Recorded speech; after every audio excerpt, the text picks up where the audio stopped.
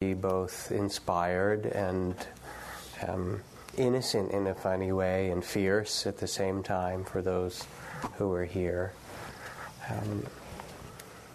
And he's a kind of bhakti in a way. He talked about, devoting his life to God or the divine or whatever it would take to go to God. And he reminded me of the kind of devotion that I saw all the time in the temples of Thailand and Burma and the Tibetan temples, and tremendous devotion and generosity. In fact, D.T. Suzuki, who was the great scholar and Zen master, Zen teacher, who introduced Zen in many ways to the West, wrote at one point, the people who get enlightened from Zen are really very small in number, and the ones who really awaken in Asia, throughout Asia, are the ones who do it through devotion. Forget about the koans and all that, and just be devoted to something much greater than yourself.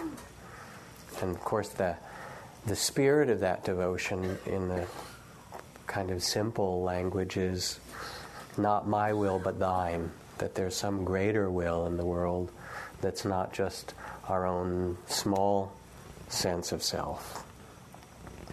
My teacher in the forests of southern Thailand, Ajahn Buddhadasa, used to talk about this quality of devotion and openness. He said, don't bother teaching the Buddhist teachings of no self and selflessness.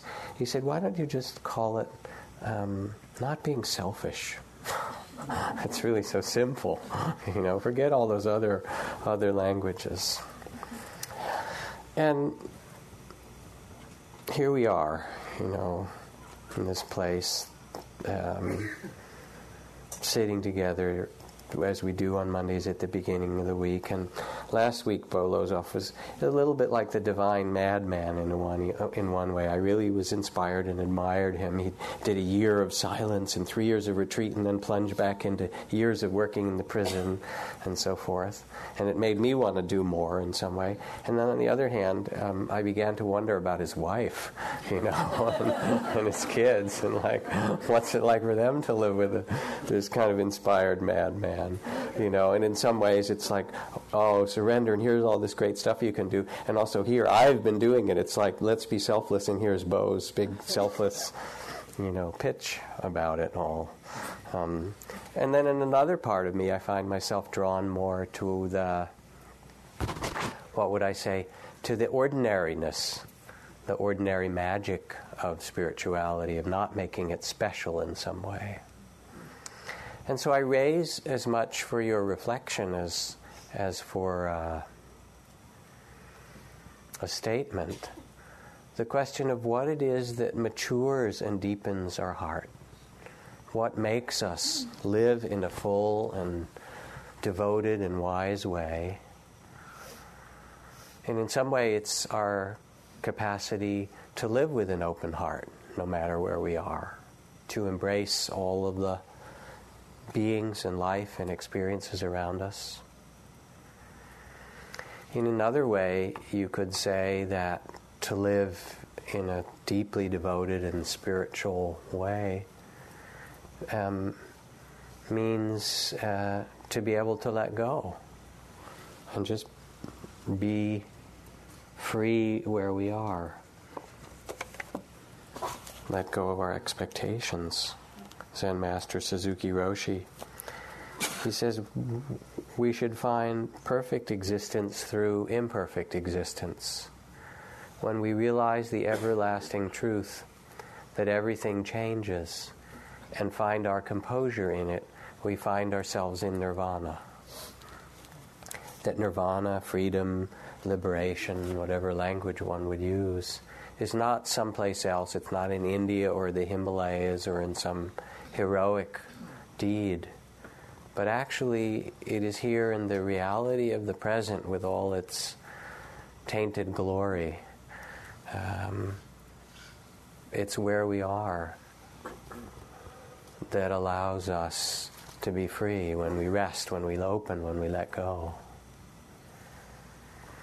And we each have our moments, moments of vision and understanding, moments where we see the sunset or look in the eyes of someone we love or sit on the bedside of our child who's sleeping and therefore not any trouble at that moment and can remember their innocence and therefore our own.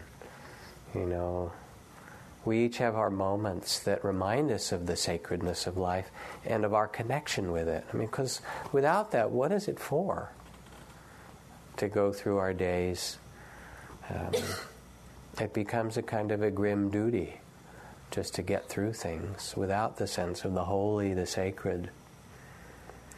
And one of the things I reflected about and actually have worried about a bit, which Bo Lozoff pointed to, was a certain lack of depth that can happen in our community here at Spirit Rock and elsewhere in the West. I was talking with Philip Moffat, who's teaching one of the retreats this week, a retreat on concentration.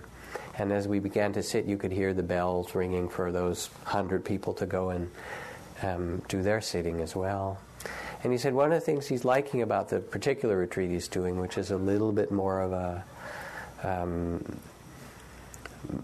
middle-level retreat, not just the first retreat teachings, he said, is that we don't have to just make it simple for people and inviting and not talk down to people. This is the deepest teaching that I can give on how to concentrate and steady the mind. And sometimes people come to Spirit Rock because we're in Marin, after all, and it's so beautiful here, and they go up and they get their little single room and, you know, this gorgeous meditation hall, for those of you who haven't been up there on retreat. You know, and they'll come in and they'll say, where's the concierge, you know? And I was down at the retreat in Yucca Valley, and then afterwards some friends went over to the spa in Palm Springs, Two Bunch Palms, and so I went there and got the spa menu, which included, for your, possibilities, people said, well, can't we put in a spa at Spirit Rock, right? There was Thai massage that's based on the tradition of Wat Po, this great kind of temple in Thailand that teaches healing practices. And there's Abhyanga massage and Ayurvedic massage and river rock hot and cold stone therapy and Native American massage with dry heat and desert plants and color therapy and esoteric massage and mud and steam massage and Watsu in the water and then Watsu Adu if you want two people, right? And then the Babasu sugar rub, the salt glow and herbal massage, and then the chai soy mud body wrap for the kind of culmination. So this is a little bit of the culture that we find ourselves in. I mean, not everybody. It's, that's a whole class thing as well. But there's a way in which spiritual practice can be just, part of, a good life of having fine varietal wines and some therapy and, But it's not... Fundamentally, yes, you can, and Bo was talking about it, you can get to a point where you become calmer and more centered and easier with things. And yet there's something deeper for us all. And that depth doesn't come through will, all right, I'm going to do it, in some way. It really comes from dedication and from love and from trust. And the trust that you can go through what your life asks of you, even in the difficulties, to turn toward the difficulties and say, all right, with this difficulty, I'm going to allow that to enhance the dignity, the nobility, the compassion, the graciousness of my life. Rumi, the poet, talks about those who go into the fire end up under the water in this beautiful spring, and those who avoid the fire, and go into the water instead, they dive into the stream and they end up in the fire, in his poem. And Carl Jung, it's actually a student of Carl Jung who wrote to him. Let's see if I can find this passage. Oh,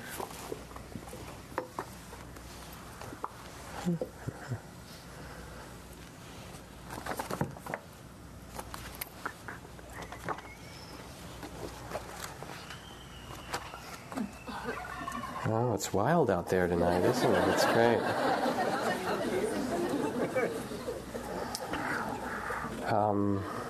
What's both Carl Jung and some commentary from Swami Kripalu says the major principle in self-awareness is that we remain open and objective and receive what is present without trying to remove what is so. Otherwise, we get caught in it. The tar baby effect, says Swami Kripalu.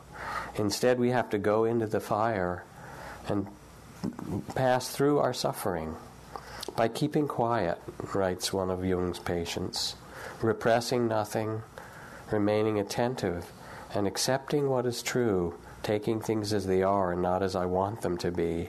By doing this, unusual knowledge and unusual powers will come, such as you could never imagine. I always thought that when we accepted things, they overpowered us in some way or other. This turns out not to be true at all.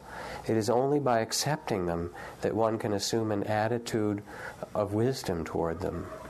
So now I intend to play the game of life, being receptive to whatever comes, good, bad, sun, shadow, forever alternating, and in this way accepting my own nature with all its sides. And thus everything becomes more alive to me. What a fool I was, how I tried to force everything to go according to the way I thought it ought to, instead of simply opening my heart.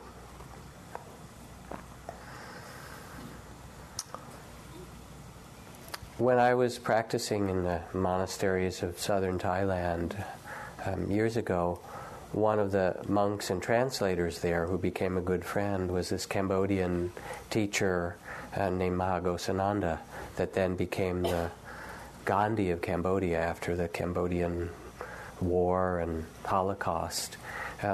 And he was sitting in meditation and translating for a few other Westerners who were there, and he was quite a good friend. He was about 15 years older than I was. And some of us would watch him, and he would sit there and smile and read his books. He was a very knowledgeable scholar. And we'd be sitting there, for 4 and 8 and 12 hours at a time doing all these kind of yogic practices and amazing kind of rigorous training at this particular temple. And he'd be very relaxed about it and kind of cheerful, but not really do it. And I always thought, well, he's a sweet old guy, a sweet guy and a scholar, but not really very much of a meditator and probably not all that wise. What I didn't realize is that he didn't do it because he didn't really need to do it. And he was kind of humoring us and supporting us all along. And then it turned out that when the terrible things happened in Cambodia, he walked right into the fire. He was one of the few elders that wasn't killed. And so when he could, for 15 years, he led Dhamma Yatra, Dharma peace walks through the areas of fighting with hundreds of monks and lay people, and they'd throw grenades and shoot at them and so forth, and he would stop and just do prayers of compassion for everyone until the fighting stopped and then continued to walk. And Sogni Rinpoche, who was here teaching, this wonderful Tibetan Lama a few weeks ago, said, could we get him to come and do some teaching together with the Tibetan Lamas? I'd love to see that. He said, because I said, why would you like him to come? He said, because whenever I'm with him, it feels like his smile, his presence transforms everything. He's so loving. And Brother David Stendelras came to me one day. He said, I was just at a conference on Buddhist-Christian dialogue, and there was this little kind of butterball of a monk in orange robe smiling who was upstaging the Dalai Lama. Do you know his name? Oh, that's Gosananda. And it's so interesting, because here's Bolo's off, for those who are here, doing his way, and Gosananda, who's incredibly simple. He gets places and he just looks at people and loves them. That's all he does, really. Or Ajahn Sumedho, my very good friend, who doesn't talk about it in terms of love. He talks about it in terms of letting go. He says, for Western minds obsessed by grasping and thinking, The trick is to simplify your meditation practice to just 2 words: let go, rather than to try to develop this practice and develop that and achieve this and go into that. The grasping mind wants to read the Buddhist texts and study the Abhidharma and learn Pali and Sanskrit and then the Madhyamaka and the Prajnaparamita and get ordinations in Hinayana and Mahayana and Vajrayana and write books and become a world-renowned authority on Buddhism. Instead of becoming the world's expert on Buddhism and being invited to great international conferences, why not just let go? Let go. For years I did nothing in my practice but this. Every time I tried to figure it out and change things, I'd say, let go. Let go until the desire would fade. So I'm making it very simple for you to save you from getting caught in an incredible amount of suffering. There's nothing more sorrowful than having to attend international Buddhist conferences. Some of you might have the desire to become the new Buddha of the age, Maitreya, radiating love throughout the world. Instead, just be an earthworm who knows only 2 words: let go, let go. You see, ours is called the lesser vehicle, the Hinayana, so we have only these poverty-stricken practices.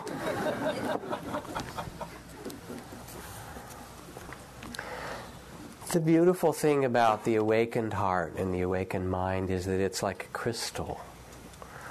And when you look in the facets of a crystal, you see the rainbow of colors. And when the mind becomes silent and the heart open, enlightenment is expressed as vast stillness or as boundless compassion. It's expressed as no separation, no one here and no one there, just us.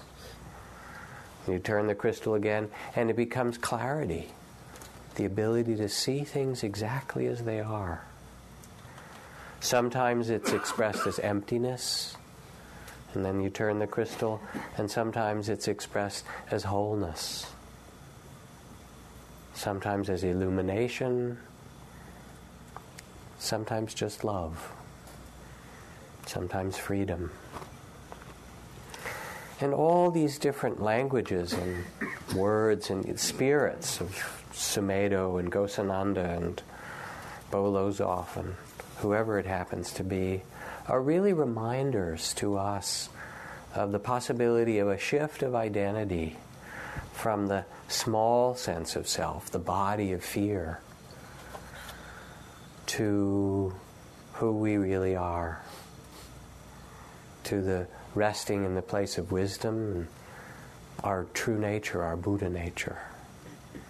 And here's the Buddha in the story, in the myth, sitting under his tree of enlightenment, being attacked by the armies of Mara, of temptation and desire and aggression and all these things. And he takes what Joseph Campbell translates as the immovable seat, the unshakable seat in the middle of the world, and lets all the things of the world come and go. Bows to them all as they come, and yet will not be moved by them, touches them all with compassion, sees them for what they are, and rests in the great heart of compassion and in the mind that is absolutely spacious and clear. And he saw all the visions and the possibilities of human life, and then looked and said, well, who is it this has happened to? To whom? Who am I that have gone through all these experiences you have? Who is it that took this body this time? And when he looked most deeply, he saw that the whole idea that he existed at all, separate from the rest, was a kind of tentative fiction that we use. You need it. You need to know your area code and zip code and social security number, apparently these days, and so forth. But that's not who you are. I mean, they only are going to give you like $1,000 a month if you're lucky, when you get it from your Social Security. So I hope that's not your identity. And the phone company could change your area code in a moment, Who are you? And the Buddha looked and he said, all these identities are possible, but that's not what came into this life and what leaves it. That's not who we really are at all.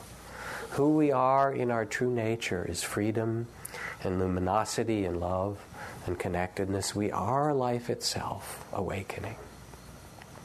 And then he taught people. He said, well, you can come from the small sense of self and the body of fear, and if you do, if that's who you take yourself to be, you'll suffer.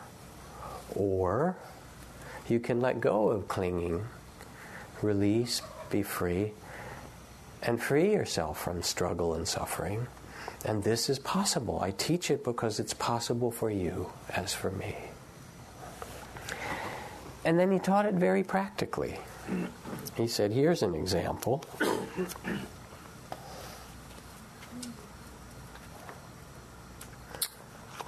Look how he abused me and beat me and threw me down and robbed me. This is kind of serious stuff, right? Look how he abused me and beat me and threw me down and robbed me. Continue to live with such thoughts, and you live in hatred. Look how he abused me and beat me and threw me down and robbed me. Abandon such thoughts and live in love. In this world, hatred never ends by hatred, but by love alone is healed. This is the ancient and eternal law. Knowing that you too shall pass away so soon, how can you quarrel? That's a pretty fierce teaching. All these terrible things have happened. Do you want to perpetuate it?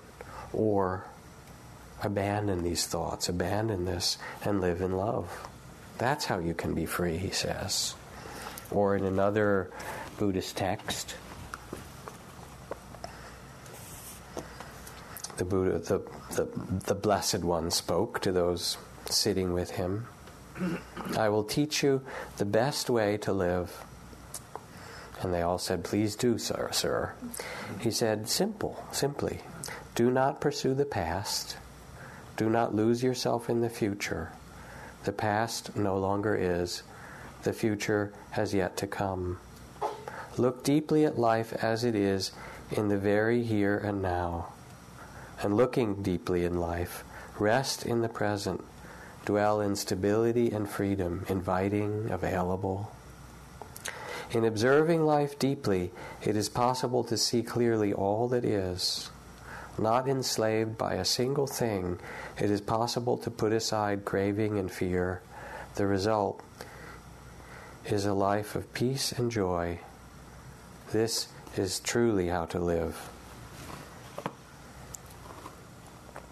So these are both instructions and invitations and reminders of what's possible. An invitation to let go, an invitation to nobility and dignity and freedom for any of us. And they are both fierce instructions. I mean, it's pretty tough to let go in certain circumstances. And at the same time, really generous ones, because they look at you and say, you too are the Buddha. You too are one who can live with a great heart of compassion and mercy. You too can find freedom in yourself no matter what circumstance you find yourself in. You too can live with integrity. Now, one of the central practices for living in this way is the practice of forgiveness, which is really what the Buddha was teaching in that first text that I read. And I was talking to my daughter yesterday, and she was describing the messy divorce of some friends of hers. Been married a few years, one or another of them had an affair, they have a young kid, and there is so much blame and bitterness. And the families of each of the divorcing parties have kind of taken up their family banner and are seeing the other as the bad one and the enemy. You know how that happens? I'm sure you do. And blaming in this terrible way. We can do that in this world, in our life, says the Buddha, and then we'll suffer. Or we can live with nobility and dignity and care and let things go. There was a woman who came on the 2-month winter retreat a couple years ago, and wonderful practitioner, and she was struggling a lot at a certain point in the retreat because a great deal of unfinished business with her daughter came up. And she and her daughter were pretty much estranged, and her daughter had a child, so this woman had about a 5 or 6 year old granddaughter, and they hardly talked to one another, and her mother was bitter about it in some way, this woman, and upset about certain things, and she sat with it and really had to weep and feel the suffering of it. And one day she came in and she looked at me and she said, "I realized something." I said, "Yes." She said, "I realized that she's never going to be the daughter I hoped for, and I'm never going to be the mother she wanted her to be, and that's just how it is. And I realized that I will not pass this suffering on to yet another generation. When I get out of here, I'm just going to go back on my knees and say, I did the best I could, and I'm really, really sorry, and I love you, and I just don't want to continue it anymore." To live the realization of a free heart, you have to practice, it turns out. It's always available to us, but you know how it is. Circumstances get difficult and we get completely triggered and caught up in them for a long time. And that's why there are practices. We can practice using the Buddha, the Dharma, and the Sangha. Buddha really is the word that means to be awake or to know, our Buddha nature. And so we practice mindfulness. We sit in meditation and quiet the mind and pay attention to breath and body, to feelings and thoughts and the whole of our life that comes through us. And learn the power of mindfulness to be awake and not lost in our reactivity, in our fears, our dreams. I mean, you know what it's like. You go through some part of the day or the week, something at work or something that's difficult, and some whole big thing you're caught up in, and then there'll be a moment where you wake up and you say, wow, I was really lost in that one, wasn't I? Really caught up, really upset. And it's almost like the bubble breaks, the clouds clear. And that moment, that gap, is this tremendous possibility of, oh, this is just the clouds obscuring a deep knowing, much bigger than all that I got caught up in.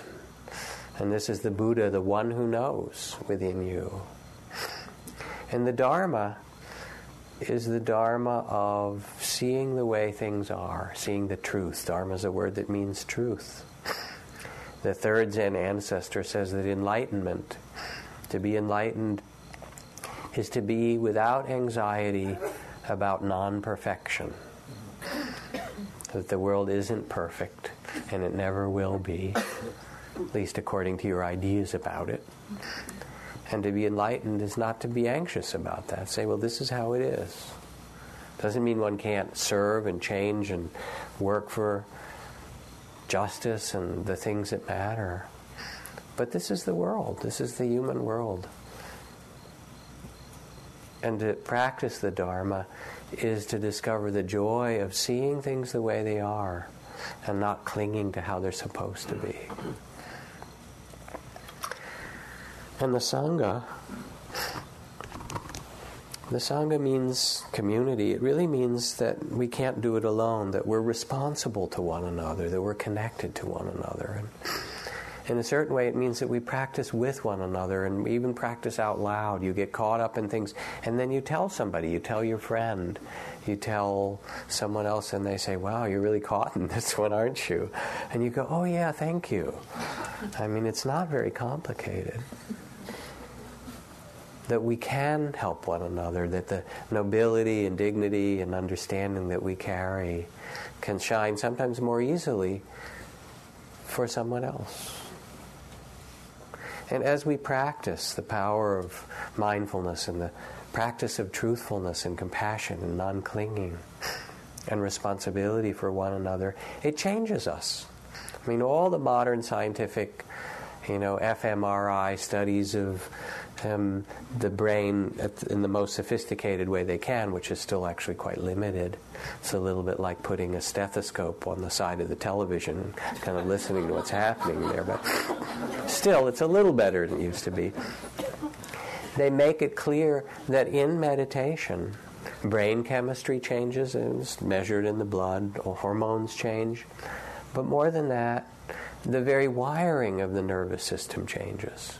That what we attend to, as we attend to it, and the ways we pay attention, develop whole new neural pathways and neural patterns. And it's true till the day you die. So you begin to create a brain that mirrors your heart, that mirrors your wisdom as you practice. Practice compassion, and it changes your brain and makes those pathways accessible for you in all different circumstances. And as we do, there starts to come a kind of a shift. Father Theophane, who is a wonderful old Trappist monk that I knew, who died a few years ago, he came to one of our first 3-month meditation retreats in the East Coast probably almost 30 years ago as a student, and very interested in Buddhist practice after years of Cistercian Trappist practice like Thomas Merton. He learned things. He also studied Zen. He was a very open-minded guy. And he had 1,000 questions. Oh, how does it fit with Christianity? How does it fit with modern psychology? All these questions. I saw him periodically over the years, and then maybe 10 years after he did that retreat, he came back to our 3-month retreat just at the end to give a little talk about Christian mystical practice, especially to the lapsed Catholics in the group and other people who'd had a variety of difficulties with their Christian upbringing. And he was very sweet about it and kind of a foot in both worlds. What was most beautiful in hearing him speak was how wise he was. And as I listened to him, I realized that he had gone from being a seeker 10 years before, somebody who was trying to get the questions answered and figure it out and, how this fits together and so forth. The next time he spoke, the 10 years later, he sat there and he just spoke from his heart. And he said, the church, it has all these problems, but I love it anyway. That's how it is with loving anybody, different sides to them. And people would ask questions, and his answers came from this place of deep love and wisdom, extremely simple. And he had shifted somehow from being a seeker to being a finder, to being somebody who knew that love was what mattered and resting in that, who knew that the heart could be free and lived in that place. And that's really the invitation for us. To practice, yes, but to practice in order to come to our own deep knowing of freedom, our own maturity, our own love that is unshakable. Or that gets shaken, but, then comes back to center. One of the central practices that helps restore us to this dignity and presence and possibility is the practice of forgiveness. We all make mistakes regularly, over and over. Anybody not? I'm just curious. Foolish enough to raise your hand, right?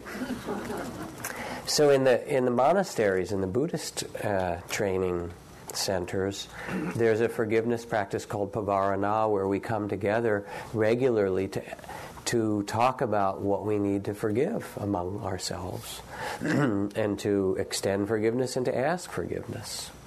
And part of what's interesting about it is it's repeated regularly. It's not like, okay, you finish it and done with forgiveness, now let's move on. It's a practice. We carry so many stories and ideas about how it's supposed to be.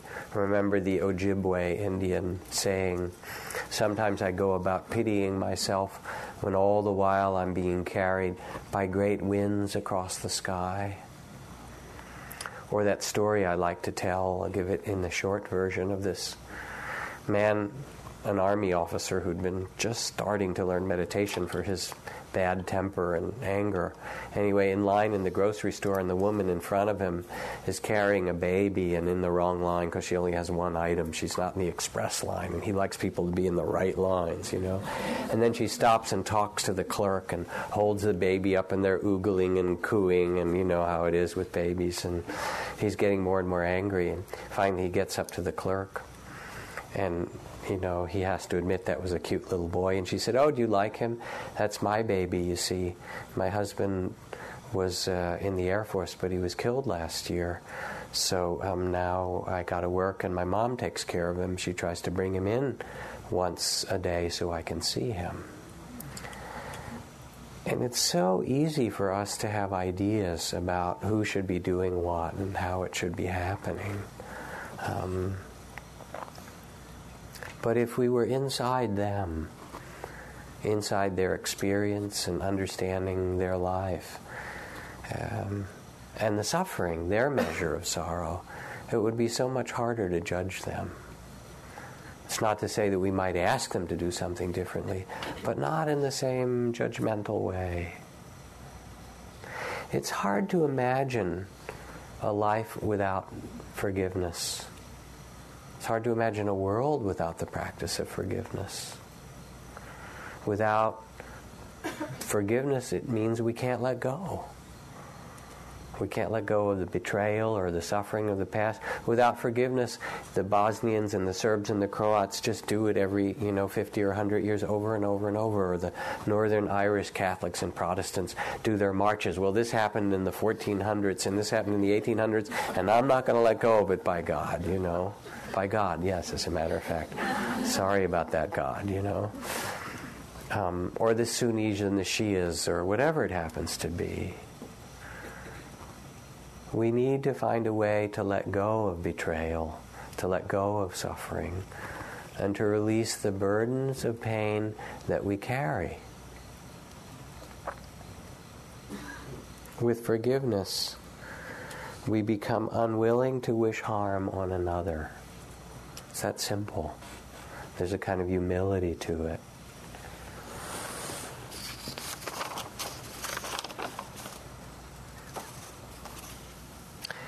And in this human life, we're all vulnerable, We're all in the middle of possibility and difficulty. We are. And it's upon our vulnerability, says Rilke, that we depend, if we're honest about it. In this vulnerable human life, every loss is either an opportunity to shut out the world or to stand up with dignity and let the heart respond. When his son was murdered by Palestinian gunmen, Yitzhak Frankenthaler stood up with a group of friends in front of the Israeli Prime Minister's residence and said, "I am unwilling to delegate my ethics to soldiers and politicians. If the security forces were to strike back now and kill innocent Palestinians in retaliation, I would tell them they were no better than my son's killers. Even if they found his killer, who was planning another murderous attack, if he were surrounded by innocent children or civilians, I would say no. Do not seek revenge. Do all you can to avoid and prevent the violence, the death of Israelis, of Palestinians, of any human being. But do not kill. In my son's name, in my son who has died, in his name, please listen." We become unwilling to wish harm on another no matter what's happened. And in doing so, we free ourselves, we free our hearts, free ourselves from the past. And forgiveness doesn't mean we condone what happened. We may say, never again. I will do everything I can to prevent this kind of suffering from continuing. It's not a kind of naive forgiveness. And it doesn't justify what happened. It's not a quick fix, paper it over, oh, I forgive. There can be grief and outrage and anger and sorrow. But in the end, it's simply an unwillingness to put anyone out of our heart. If you want to see the brave, says the Bhagavad Gita, look to those who can forgive. If you want to see the heroic, look to those who can return love for hatred. And we all know in this world, globally, that in most tragic situations, in Rwanda or Cambodia or Iraq, the people living there, or in Palestine and Israel, need to find a path to reconciliation. They're going to need to do that because they live with one another. They're going to need to find a way to release themselves from the clutches of trauma and the suffering that's part of their human experience. And we can do this, says the Buddha. As Martin Luther King says, we can meet physical force with soul force. We can practice in such a way that we live our life as a testament to our nobility rather than to the body of fear. And we're called upon to do it as individuals and community members and family members, and also as a nation, because there are beautiful ideals in the democracy of America. What's that poem by Langston Hughes about honoring America, the America that never was, but that could be? Part of the tragedy of whatever kind of foreign policy sufferings that we see, or injustice within our own country at different times, is that we not only individually but collectively want to act in a noble way. There's a kind of legacy that we'd like to fulfill, and that's really precious. And that's part of the suffering of it, isn't it? When we feel that we can't do that collectively or individually.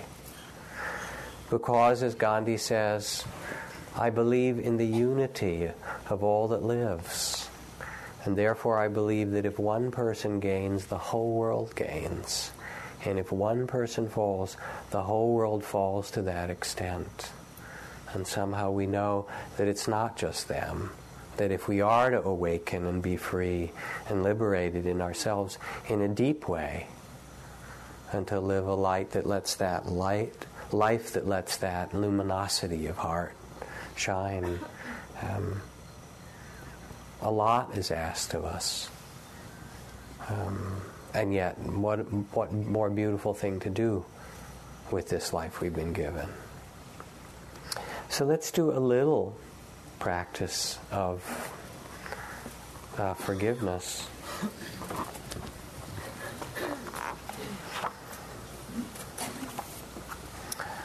There's one little more piece that I forgot to add in here, and I think I will. Let's get ready for this. This is from the journal that comes from the San Francisco Jung Institute. And there's a wonderful article this month by a Jungian analyst who practices in Israel, and he sees both Jewish and Palestinian patients. And he sees this young professional Palestinian woman, one of the things that he talks about. And she came to see him because she heard he was the best analyst that people knew. And she wanted to trust him in some way. And she'd seen so much suffering, and then when there were suicide bombings, he said, I felt the force of her wanting to see me as an enemy. And at other times I struggled against a similar tendency in which I perceived her as one of them and not as an individual. And yet gradually, we began to make a relationship with one another. And all of a sudden there was this dramatic instant that happened. It was in a session where she said at some point, I hate all Jews. And I sat there, he said, and I felt that this was a testament to the safety that I'd made for her, that she could actually say this. And then she was leaving that session, And on the door was a little mezuzah, a little prayer box that are part of the Jewish, Orthodox Jewish household. As she went out, she reached over and kissed that, and then she turned around and spat on it and spat on the ground in disgust. And he said this was kind of a symbolic act showing the psychic pressure of the Palestinians to become like the dominators, and yet at the same time those who've oppressed her. But it was also her way of working out this conflict. And as I began to accept what was in her, the violence that had happened to her, and the hatred and the pain in her, she began to feel closer to me. She began to fantasize that I was not really Jewish, but perhaps Christian. And I understood that this is an attempt to contextualize our therapy outside of the Arab-Israeli conflict as a defense against, getting back into the categories. It was safe to love a Christian where it was treason to love a Jew. And gradually she came to see me more as an individual and less as a Jew, and this in turn helped her to discover who she really was, not as a Palestinian, but as a human being. And it's a beautiful piece of work. He describes much more in there. This is our work, to love each other in that very, very deep way, and to love this world. So let's do a little of the forgiveness practice.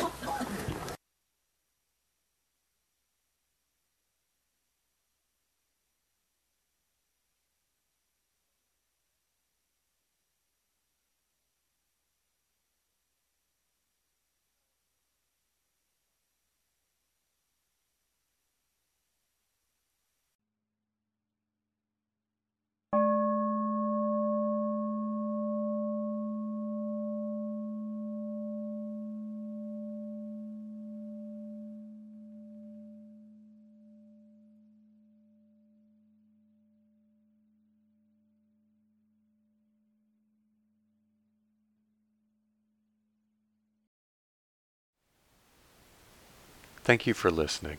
To learn how you can support the teachers and Dharma Seed, please visit dharmaseed.org/donate.